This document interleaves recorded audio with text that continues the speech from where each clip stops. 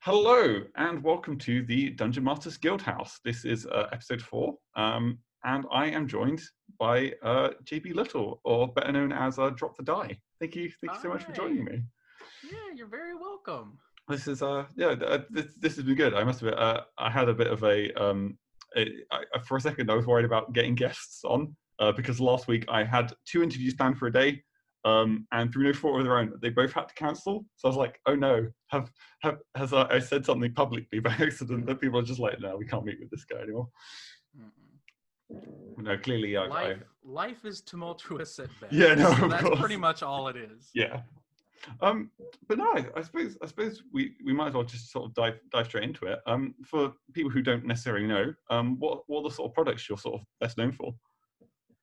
I mean that's such a loaded question. No, right? I know. I don't know how people know me. But, But okay. How would you? What people have said Mm-hmm. have said about my products and what they really enjoy the most about them, and what I've kind of gravitated towards since I started doing all this, is giving DMs a toolkit, Mm-hmm. a little improvisational springboard for ideas, right? So in every publication that I've done, I try to tie in little details that might spark people's creativity more than giving them a huge outline to follow to tell a story. Like an NPC's introduction might do more for that NPC than any description that you could give them, you know? Because I must admit, so prior to listening to you and stuff like that, I was looking through essentially your catalogue or a collection of sort of I don't know, is it catalogue? Yeah, catalogue sounds the most professional, I think. Sure. You've got like a sort of incredible range of differing products between, like, you know, the taverns and tap rooms, obviously the character introductions. You've also done a fair bit of sort of like I don't know what to call the sort of the character sheet stuff, the sort of it's almost like aspect. or like graphic design or those sort of So I'm curious. What was the first product you pushed on DM's Guild? The very first product that I ever released was the bag of holding inventory sheet. Because I gave my players a bag of holding at one point in our own campaign, and they were writing down everything they got on notebook paper and starting to lose track of stuff, and they weren't sure how much it could hold, and they kept having to look up the rules. So I just put it all on one big sheet and handed it to them. I'm like, if you want to put it on your computer, I made it form fillable here. Like, oh, this is so great. And then I put it up on the DM's Guild for like 30 cents or something like that. And people started really buying it. And it made me reevaluate, like, is this actually worth money, worth people's time? Yeah. And I think I still have it on there for less than $2. I can't be sure, but, you know, that's been my first gold bestseller. It was the thing that really hooked me into doing all this. So. But in fairness, it's such a simple concept, and it's the case of like this. I imagine for at least some of these inventory sheets or character sheets for like the Ranger, I imagine it probably came from a necessity in your sort of DM group, and you thought, one or two other people may find this useful. Mm-hmm. Yeah, that was the thought, is one or two more people might, and then it's thousands of downloads later. I'm like, well, maybe people actually do really need this. Not everybody's going to spend 4 hours of their week, you know, making this thing. They're not going to have the PDF editor. They're not going to know how to do it. You know? Yeah. I must admit, I think I fall often into the idea of like a bag of holding. Yeah, you can throw anything in there. Just load it up. Yeah, no. Well, the suit of armor, that in the bag. Yeah, it's way less about enforcing rules and more enabling, if that's what you want to do. Yeah. Because like me as a player, I love to keep track of every little thing so that 25 sessions later, I can be like, you remember that piece of glass that I kept? Use it to do this thing, you know. The sort of the rather than having the the realistic 30 minutes of rummaging through the bag, going, what have we got in here again? The old shoe that talks, you know, or whatever it is. If you can't remember exactly what's in the bag, you have to turn it inside out to look. Oh, come on. So I'm curious. So when exactly did you make the sort of I guess transition from these sort of like player assisting tools to DM assisted tools, or you know, so the greetings, the well, honestly, I made that stuff in the very beginning for the DMs to keep them from getting headaches. Yeah. Right? Because it's like if the player doesn't know what's on their character sheet or they don't know what's in their bag of holding, that falls back on the DM more often than it does on the player, right? Yeah. So it wasn't a hard transition to split it into player and DM both get use out of it, you know? But as I was doing this campaign, we played a Curse of Strahd campaign for a little over a year. And then we transitioned straight into Storm King's Thunder and some other stuff that I wrote on my own. And we ended up wrapping it up only when I moved. Like, we played for almost 4 years, I think. Jeez. So every time that I had these little sparky ideas that my players, who were all English majors and graduate level literary critics, you know, anytime I had an idea that kind of sparked them into something creative, I thought, no, I need to write this down for something. Yeah. Because when you have an NPC walk up to a character, for instance, and say, "Hail, well met," that's, you know, just a throwaway hello in fantasy terms. But if they walk up and say, "I would give you a gold just to hear you speak," like, that gives you a different impression of who this NPC is. It's very without. Yeah, I got tingles. without taking up a whole bunch of real estate. Like, there's not a lot to manage there. It's just, what do you think this NPC is like based on this one line that they said to introduce themselves, you know? No, that's awesome. I think as well, it's like I think I mentioned one of my favorite things to sort of, anytime I come to write a product, any opportunity I get to write in the voice of a character, or to sort of give quotes or anything to that extent, I always there's a sort of soft spot for me that I sort of always enjoys those moments. Character voice is great, even as a DM. Like, getting the chance to write it out, it's so good. So I'm curious then. So is your creative process behind things? 90% of them, do they stem from playing like with like in your campaign, or do you have other ones that sort of like where do you get your ideas? Is the sort of the crux of the question. Yeah, I think that finding an idea that I can build something with is like 95% of the work, to be honest. Because you have so many thousands and thousands of little ideas of stuff that would, that could be cool. But like, are people going to get use out of this? Is it going to be worth my time? Are people willing to pay for this? Because, you know, I love making stuff for free, but also I do love having lights. So you got to kind of balance things out there. I think a lot of it is just listening to players, my own or other people's. So even when I'm listening to podcasts like the Venture Maidens podcast, one of the things that sparked up a lot was that they weren't really sure how their magic items worked.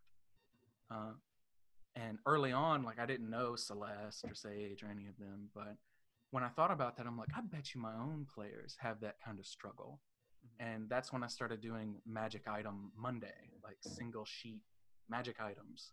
And I would just give the players the sheet with the magic item on it, and like all the charges written out so they could check them off when they use them, any little rules they need to know about the magic item. And, you know, even if they didn't need it at all, the fact that they had it and could look back at it made my life easier. So just listening to other players and bouncing those ideas around in my head, like, how can I help a DM tell a better story from this problem? I think one of the things I find as a DM is how invaluable having a player group is that is sort of accommodating to the occasional, you know, you guys are like in a sort of more traditional setting, saying, on this road you happen across, you know, you introduce them to your content, you get almost like free play testing. But no, that's amazing to sort of like, you look at particular like needs of I guess it's sort of like podcast plays and to sort of think, well, this is where else things can sort of be applicable. What about when it comes to necessarily, so moving more towards the sort of your taverns, tap rooms, those sort of products and stuff like that? Just because I imagine those are, I imagine, I don't want to call them like a more creative endeavor. I mean, like, I'm trying to think of a whole lot more work. Yeah, that for one, yeah. I imagine. A completely abysmal more amount of work. I don't know. When it came to taverns, inns, and tap rooms, I do not drink. I don't go to pubs. I don't go to bars or anything like that. So really, I was like, why in the hell am I actually doing this at one point? So that's why it took me 6 months to actually do, is I had to learn all about how people made wine, how mead was different from this other thing. Like, is there a difference between whiskey and bourbon? There's not. You know, that kind of thing. So you dive deep. Yes, like everything in there is as researched academically from you know my BA in English Lit. It is academically as accurate as I can make it for all intents and purposes. And I plugged a couple people who are in the brewing aspect of things just for those alcohols. I'm like, tell me if I'm full of shit. Does this work? But you know, I was like, I don't know any of this. Boy, would it be helpful if I just had a PDF that had it all already done. So then I just made that PDF for everybody. Yeah. And you know, I expected it to sell a couple copies. I didn't think that it hit, you know, platinum. It's on its way to Mithril.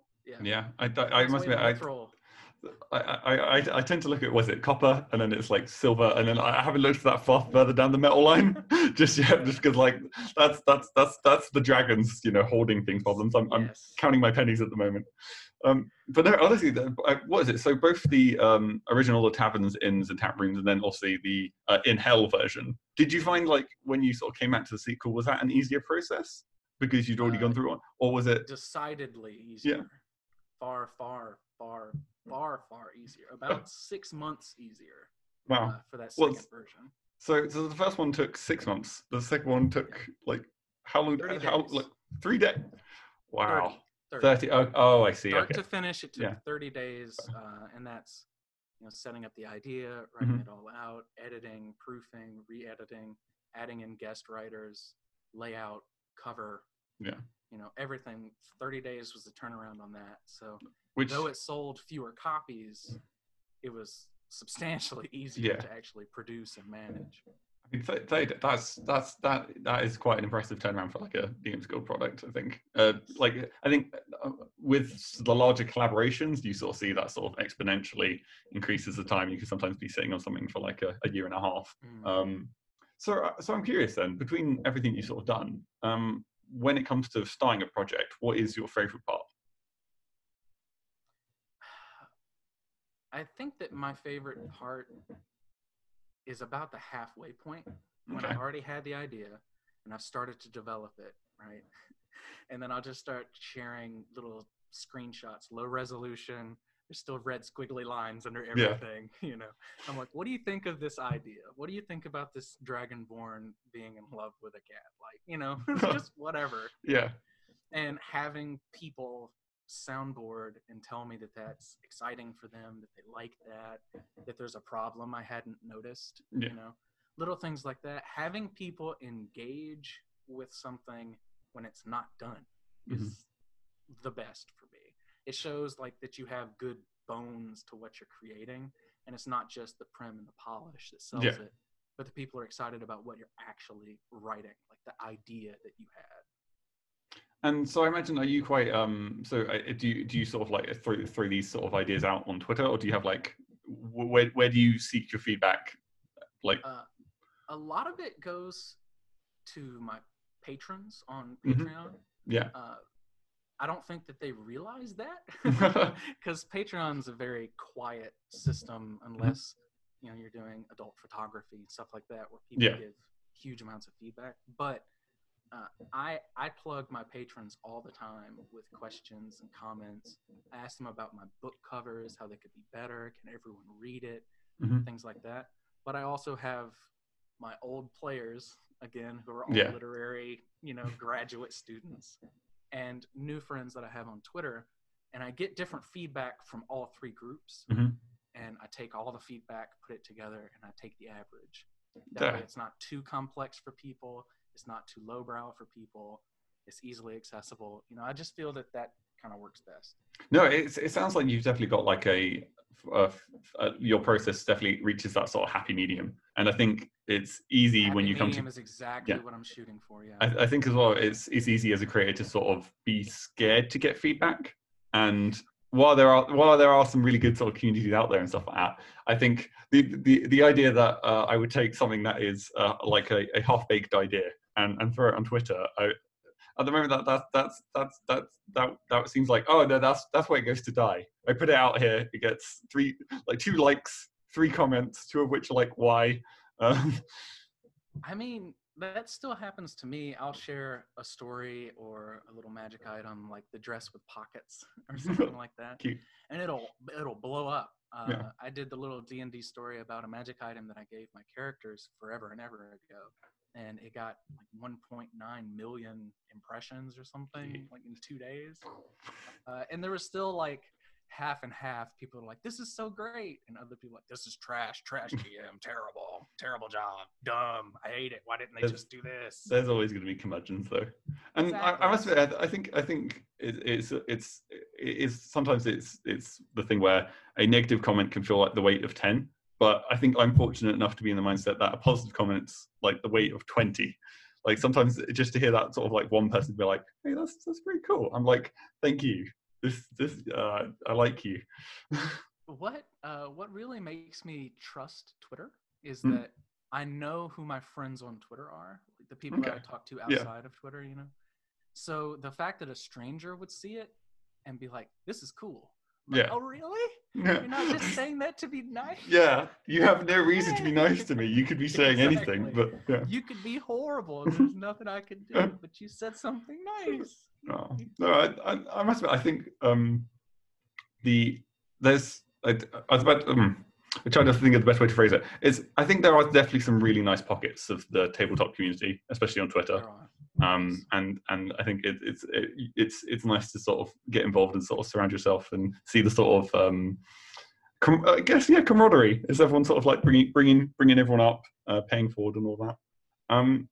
Now, with that little bit of positivity aside, when it comes to a project, what's the sort of what sort of do you drag your feet about? What's the sort of like project that sometimes sort of causes a little bit of anguish? It has been ubiquitous since the very start that my least favorite part of any publication is dealing with the cover. Yeah. I hate it.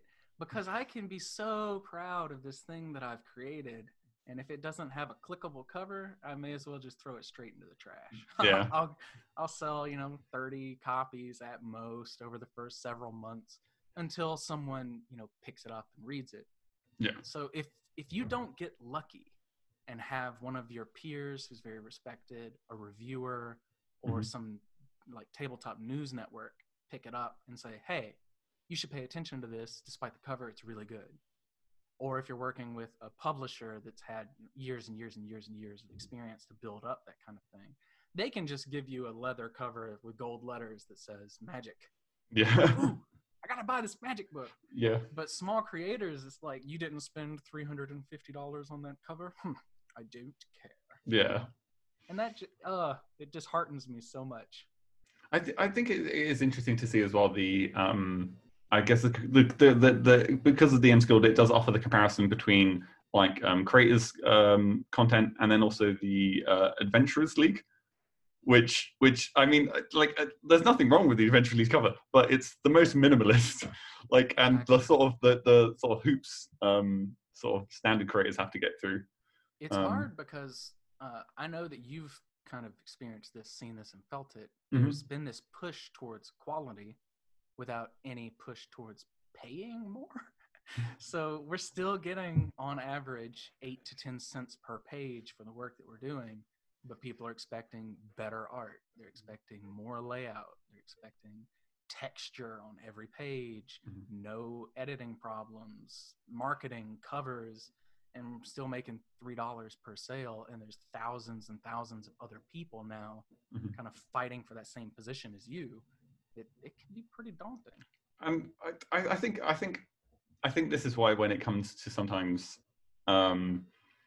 name value does hold a fair bit, and I think it is the case that in before and stuff like that, with my first product, which was the classic solo adventure weighing, I could just put something out there. I learned a lot, and with each, I imagine the same as well, with each product you learn more. and it does build your catalog. I mean, as I mentioned earlier, I can look at everything you've released and I'm like, oh wow, there's a clear sort of like, you have a brand, at least with these sort of like purpley pinky splotch. Yeah. The early days, that was the best that I could really do. Take my logo colors and slap them on there.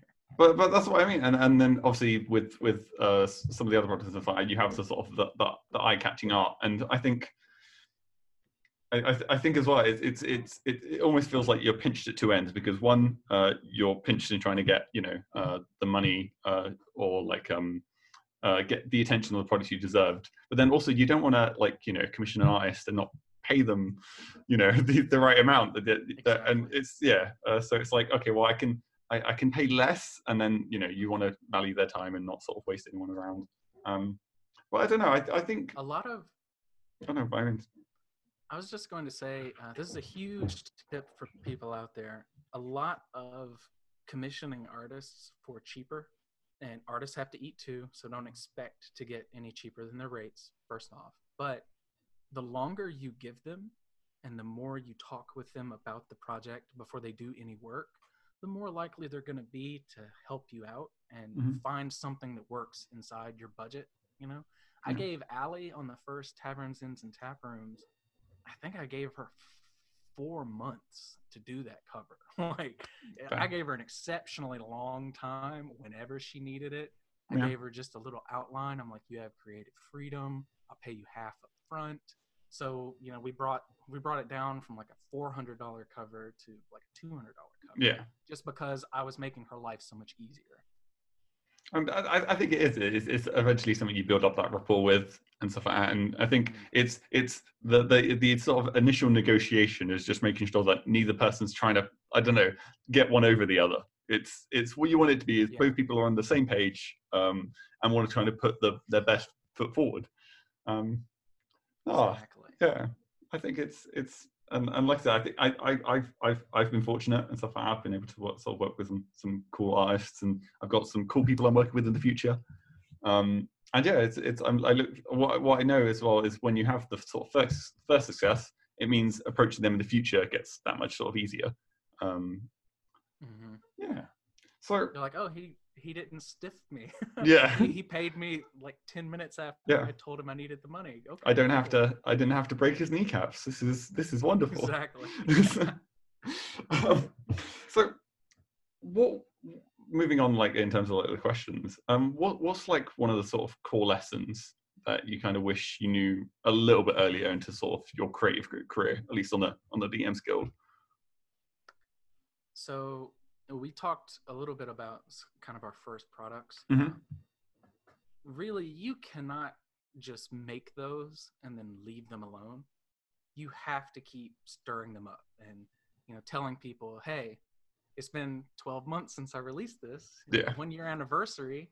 Here's my my bag of holding sheet for half off. Getting people interested in your backlog, your back catalog of things that you've made will make future products easier for you to do, because as soon as they see your new stuff and they've already had your old stuff, they're going to be more excited about the new thing. So if it's just constantly new announcements, new things, and you never talk about your back catalog, you're missing out on a huge swath of people. Because I think probably 9/10 of everything I've ever released was only on that front page for a day, maybe a day and a half, unless it hit like number 1 and stayed there for 6 weeks. So chances are you're going to miss out on 3/4 of the people that want to buy that product if you only push it 3 or 4 times when it's first released. You really need to come back and tell people, hey, look at this thing I made. It might be interesting to you. So I guess this is more like a sort of social media or like marketing question. But how do you get the sort of like balance on your social media between not being a constant barrage of, hey, you should buy my stuff? Is it just more like the way you use the platform, or like I'm curious about how that side? Yeah, I mean, it's something to really think about, that I did not make my Twitter really to sell people on anything. I started doing reviews before I made anything for DMs Guild. And those were free. No one ever paid me for them. I didn't pay for people to read the reviews. It's just these companies were like, hey, we made a really cool dice box. We want you to check it out. I'm like, cool, I'll give you my honest opinion. Yeah. So I wanted to grow a community of people who weren't absolute monsters and terrible people. Yeah. And when you do that, people tend to gravitate towards you as something of a safe space. You know, I'm not going to have somebody say some bigoted comment to one of my followers on my Twitter without getting eviscerated. Yeah. And that's just, well, I mean, that's how it should be, you know? And so I think that nobody blames you for trying to hustle, trying to do this thing. You made this thing, you would like them to check it out. But I think a big part of it is not having that be all they know about you. People know that I like to cook, and they know that I'm very anxious and I have a lot of social anxiety and stuff like that I struggle with just like they do. And they know that I love to wash my pillowcases every single week on Friday. You know what I mean? Yeah. So when I say I wrote this thing, check it out, you know, I'm not trying to sell them on it. I'm telling them it's there. Yeah. And I think that's a big thing. On Facebook, you're just gonna have to throw it out there. And you're never gonna build a community on Facebook. You're never gonna be part of anything that's comfortable and fun. Just throw it out there so that people see it. That's been my experience anyway over the past 3 years. Is, you know, Facebook's kind of an echo chamber of people that feel a little more entitled than Twitter usually does. Twitter is more aimed towards artists and creatives, I think. Yeah. A lot of them are like, I want people to listen when I post something I did. I'll listen when he posts something that he did. No, I must admit, I think when it comes back to sort of, I guess, promoting sort of older content, that's why I do like the sort of medal system. Because sometimes you do have the sort of like, it can be a slow burn, but when something's sitting at around about like 47, and you're just like, soon I can make a post about this. Either you make the post which is like, oh, it's one sale away, or it's just gone copper. It is a great icebreaker for sure. Yeah. Whenever you're like, I only need 2 for, you know, silver. It's been 9 months since I released this. I sold 10 copies. I'd love to get to copper. Yeah. But in fairness, I think it's interesting to sort of see, at least like when speaking to some other authors and stuff like that, when they hit that sort of tipping point when they're no longer sort of chasing medals anymore. Just because at that point, you know, they have a huge catalog, they have other sort of things. I'm curious, do you think you've sort of, do you still get the same sort of satisfaction from ticking over each sort of medals, or do you sort of? God, yes. Yeah. Yes. Every it's a day. mad rush. I check it every day. I have a list of what my sales were for each month so that I can look more easily at how things are doing. Because I'm one of those people that would chase the higher number in video games. Yeah. And it kind of hits that same pleasure center in my brain, seeing, you know, something moving up towards the next, you know, goalpost. That's just always been interesting to me. Yeah. And I have had, oh God, what's a good way to phrase this? I've had a lot of success in DM's Guild thus far. I am writing, you know, D&D content full time, and that's mind-blowing. Yeah. But I don't merit how good something is based off of the medals that it's won, but they excite me from my stuff.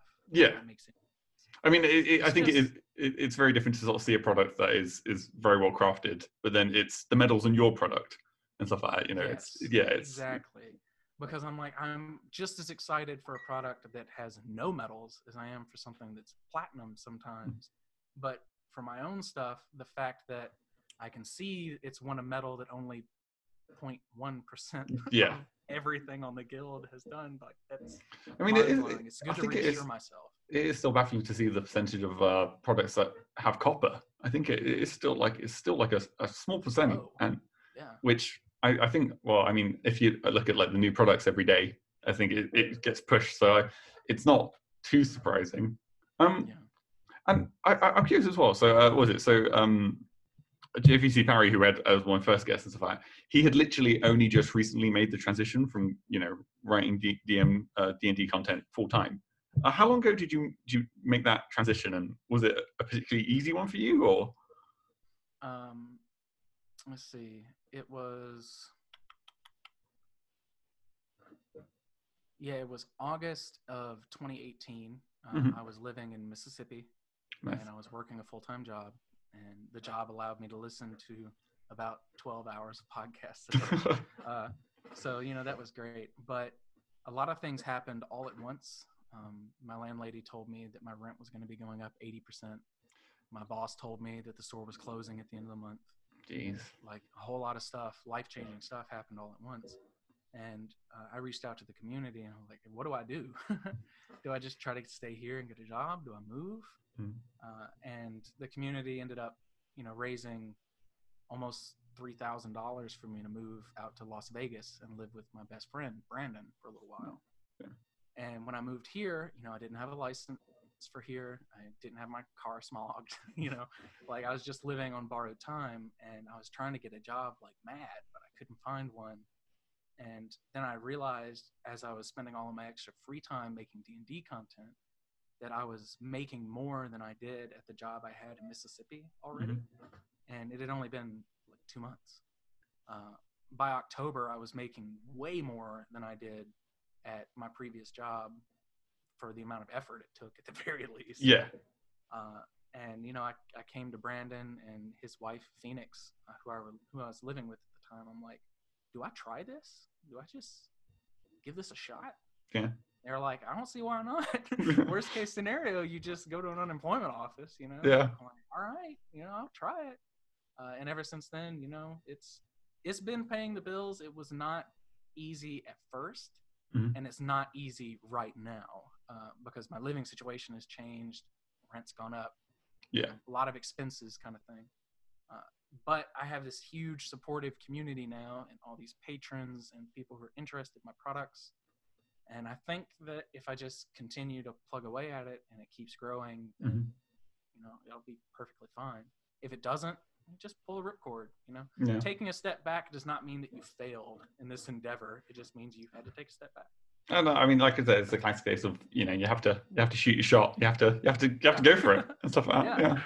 No, Dan, that's an awesome story. I'm glad you've been in a sort of situation where you can try this sort of thing.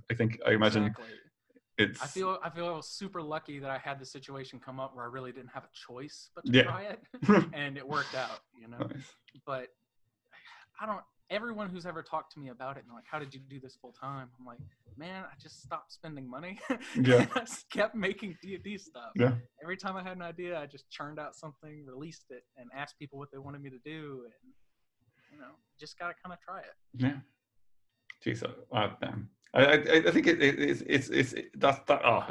I think what I'm loving about this podcast is not for anyone listening. It's more for me. I'm having a lot of fun with this. And if people haven't watched, that's great. But I'm having fun regardless.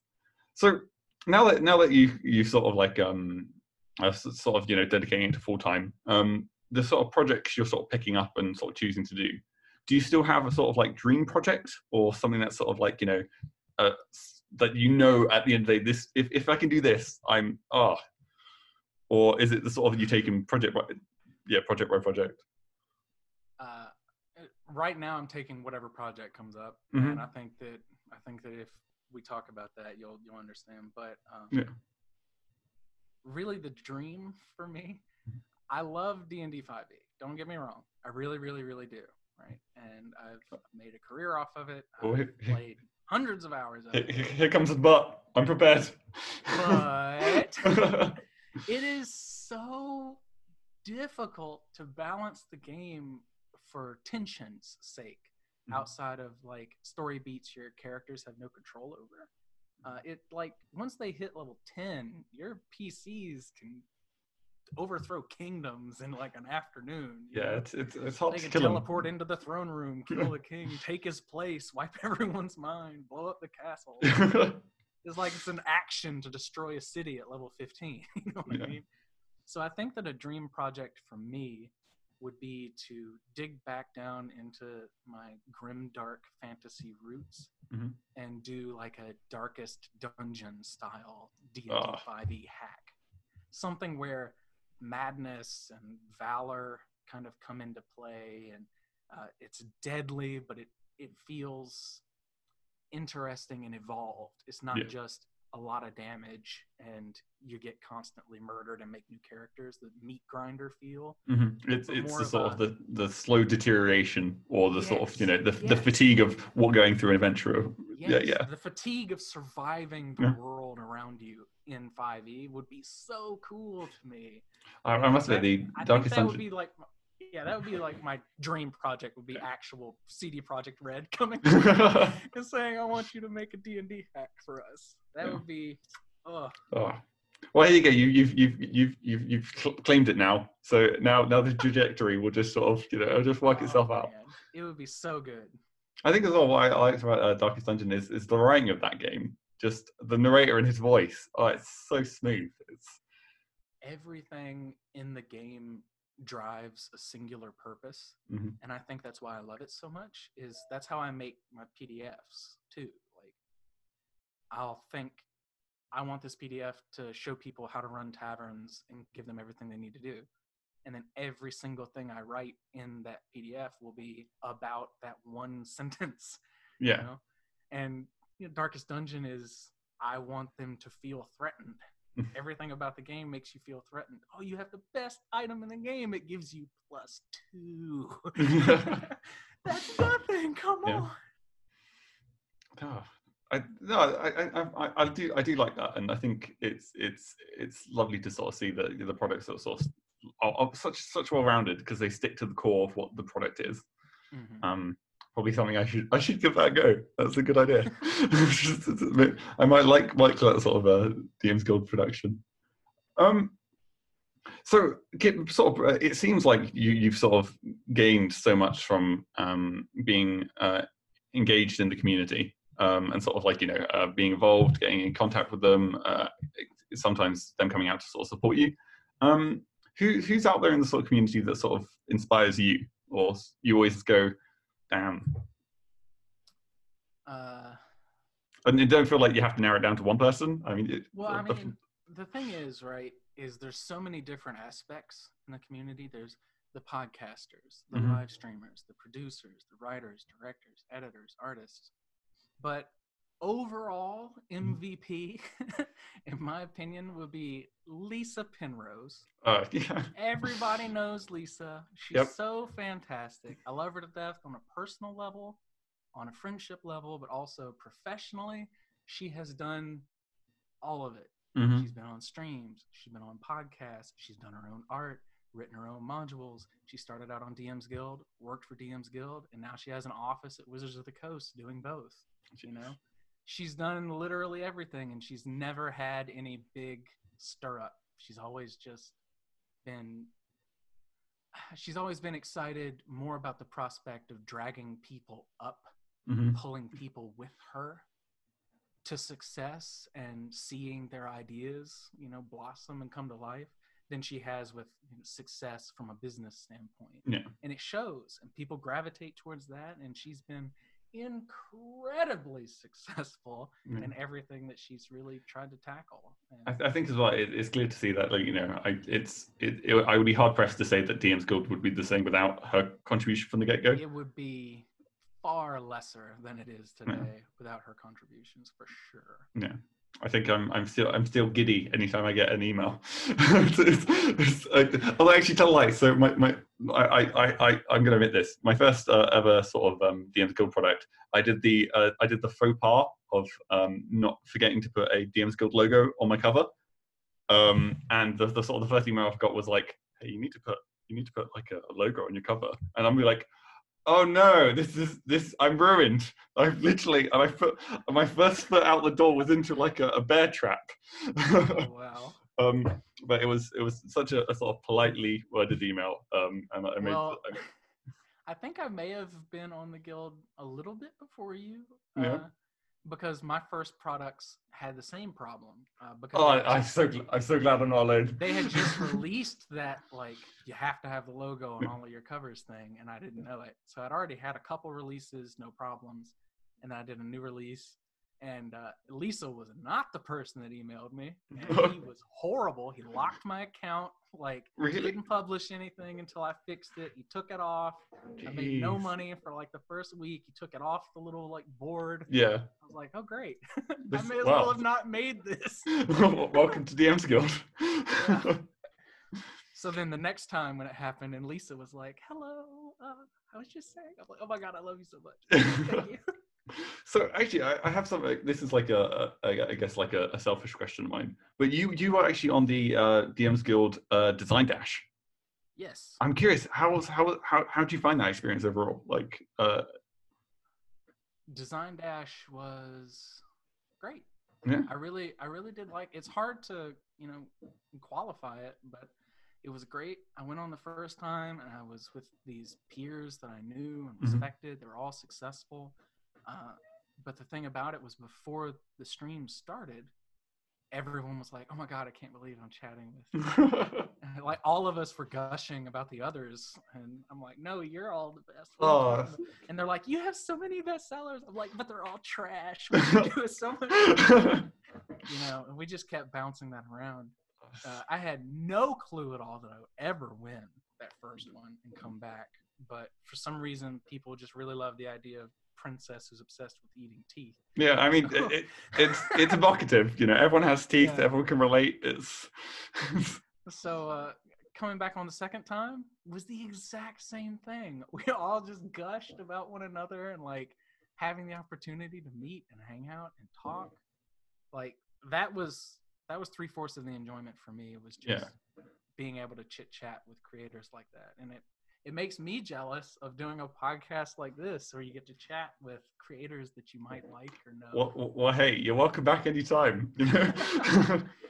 We'll just make no, that's awesome. Like I said, I do like the occasional sort of like spotlight the DM's Guild gets from being able to be on the D&D like official channel and stuff like that, and any sort of attention, the whole sort of like the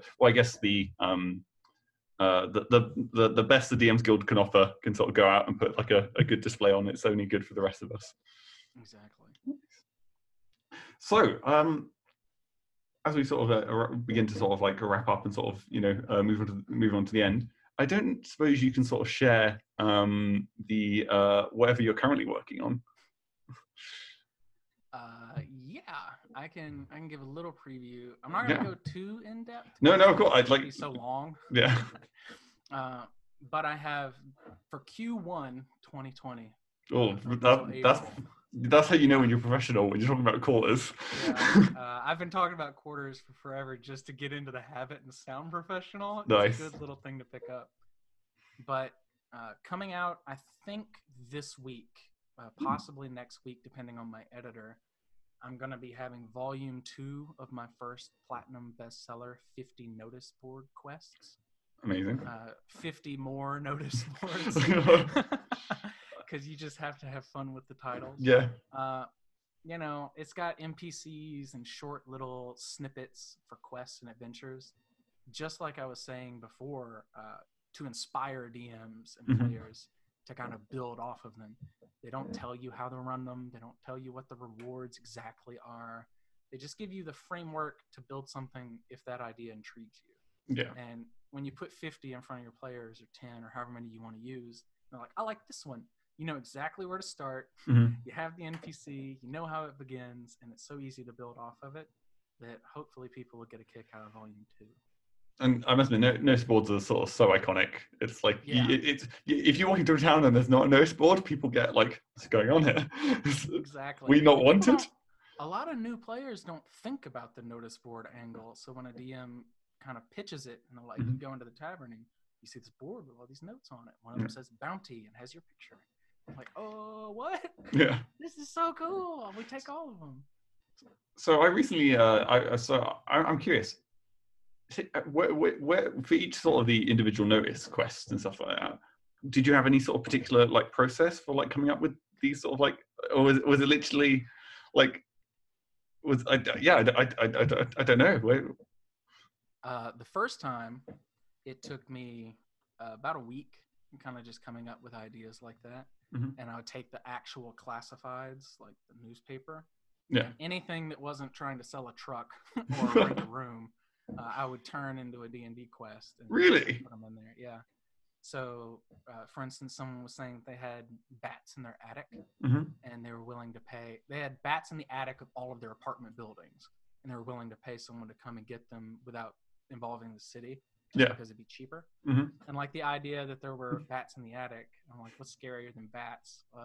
Creatures made of sand. And then just twist it around. Sand spirits are haunting my house and my farm, kind of thing. I must admit, I would have never have thought you would actually use like real life. Yeah, like, that was the first one. That was the first one. Yeah. The second one, I actually made my own quest generator.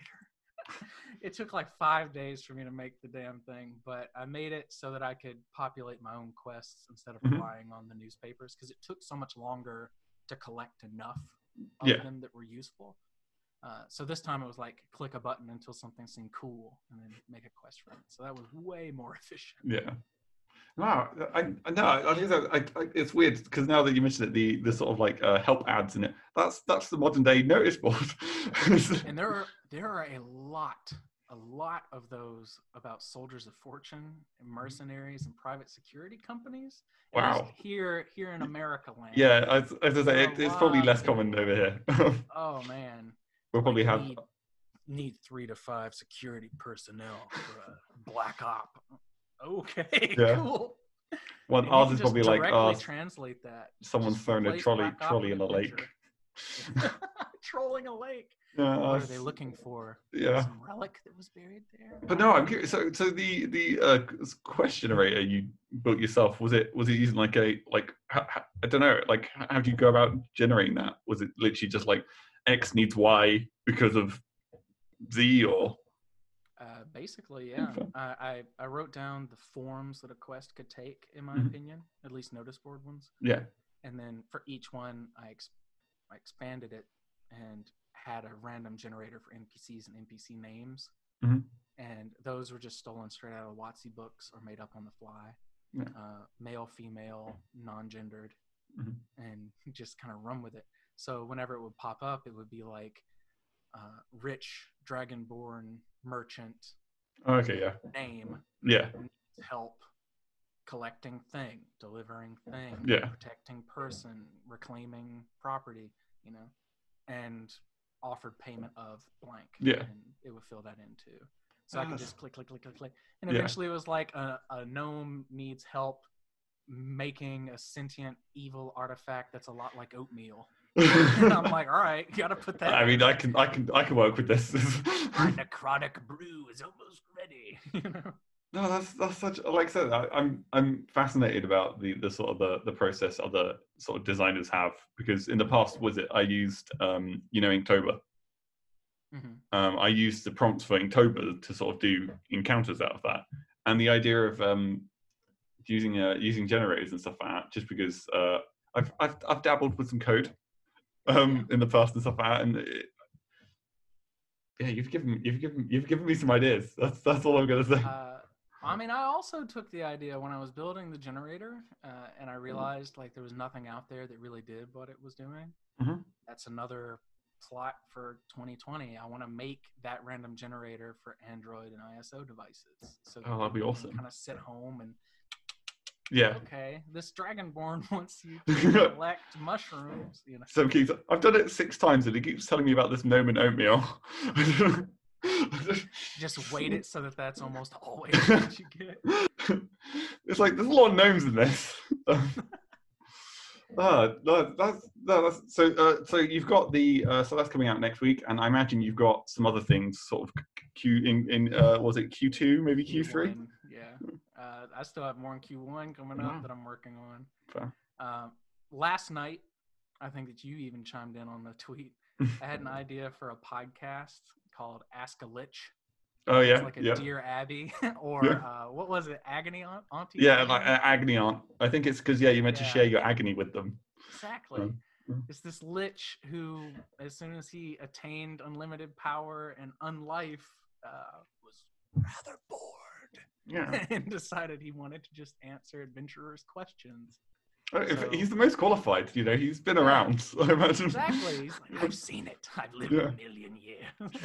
So the idea that these people will submit questions as their character in world, and he will address those questions, seemed to resonate with a lot of people. So I'm probably going to try that in February. This week, Friday, I'm going to be starting a live stream called The Little Rascals. Cute. With some very popular Twitter and internet people. The Lady Tiefling, Gabe James Games, Critical Bard, Raptor Hands. We got this really cool cast doing an all rogues D&D 5e live stream. Because a lot of people complain, you can't have too many bards. You shouldn't have more than one rogue. And we just kind of want to bop that on the head and show them that you can still have a fun and interesting game, even if they all know how to pick locks. Yeah. Well, like I said, here's the thing: every encounter, there's at least one locked door. You got to give him one. Like, who wants this one? I told them session 0. I'm like, unless something happens, if you fail the roll, you just pick the lock. we're not gonna stop the stream every time for all of you to take turns rolling to pick a locked door.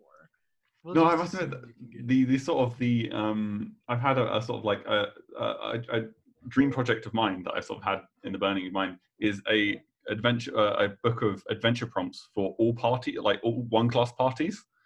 For each of the classes, just say, if you're a class of like all bards, what could you be doing, or where could you be going? The class is sort of like band on tour, thieves guild for rogues. There's so I'm gonna again. I've stamped it. I put my flag in the ground. I'm gonna do it. If anyone watches this and creates it, know that I called it first. And I'll be honest. I only take 39% royalties. That's right. Yeah. I'll take 39 of the 50%. Oh, of course. And it's not 39 overall. It's of the half they get. So yeah. Oh, okay. That's way more generous. Oh, I know. I want to be less generous. We're around it. We'll make it 40% of whatever they get. Okay. But no. So I don't suppose there's anything else you want to talk about. If not, I mean, I guess the best question is how can people sort of find out about the awesome stuff you're doing? I've got several more things plotted out, but they're so far. Like, they're barely even notes, and they're not worth talking about. But anyone who wants to keep up with that sort of thing and talk with me directly, my DMs are always open. Twitter is your best place to reach me. Twitter, I'm on it at least 10 hours a day, constantly posting pictures and updates and questions and polls and rants and all that kind of stuff. Past that, you can find everything else on my website, dropthedie.com, and pretty much that's kind of it, Yeah. I try to keep a Discord. I'm horrible at it. I have an Instagram. I post 2 pictures a week. That's pretty good. That's not bad. Yeah, you can find me practically everywhere at Drop the Die, including Steam. Let's play some games. I think what it is nice when you find the sort of like username that just works. You're just like, well, this is me. This is me forever now. I'm gonna run with this. The only problem is a lot of people think Drop the Die is like, yeah, man, you dropped the die on me. When it was more like, hold up, drop the die and tell me what you want to do. Stop time out for everything. Yeah. So I'm like, okay, I guess, sure. I guess, I mean, there's also like, you've missed the whole clumsy angle, which I can't keep the die in my hand. I keep dropping it. I'm sorry. Fernando is a good friend of mine. Drop the dice. Yeah, I get mixed up all the time. Like, sorry, so who came up with that name first? I don't know. I need to do research now. Yeah. Well, yeah. I guess we shall end it there. Honestly, thank you so much for taking the time to speak with me. This has been welcome. This has been incredibly insightful. And I'm sure we will have to. I will be privileged to have you back in the future. I probably should space out a little bit and not just have you back next week. Although I wouldn't complain. I'd learn some things, but let's put a tentative plan in for Q3. Oh, Q3. I don't know. I've got quite busy. I've got this all class project I'm working on. So I'll pencil you in, but Yeah. You should pencil me in on that project. Oh, there you go. a live collaboration. Collaboration. Nice. Well, yeah. And also, I suppose this is last question. What's a good way to end a podcast? I haven't. Generally, you say, "Thanks for listening." Nice. Okay. Me at blank. Yeah. Oh, that is a good. I don't think I've even said my name yet. Your own sign out. They know enough about me. Okay. Cool. Well, thank you very much. I'm Matthew. Nice to meet you. And you can follow me and find out all my stuff at Whippy Writes. And yeah, there will be some more information where you can find some of JB Little's other content in the description below, whether you're listening to this on YouTube or some other sort of podcasty form. And yeah, I'm going to keep it short and sweet and just bye. just bye.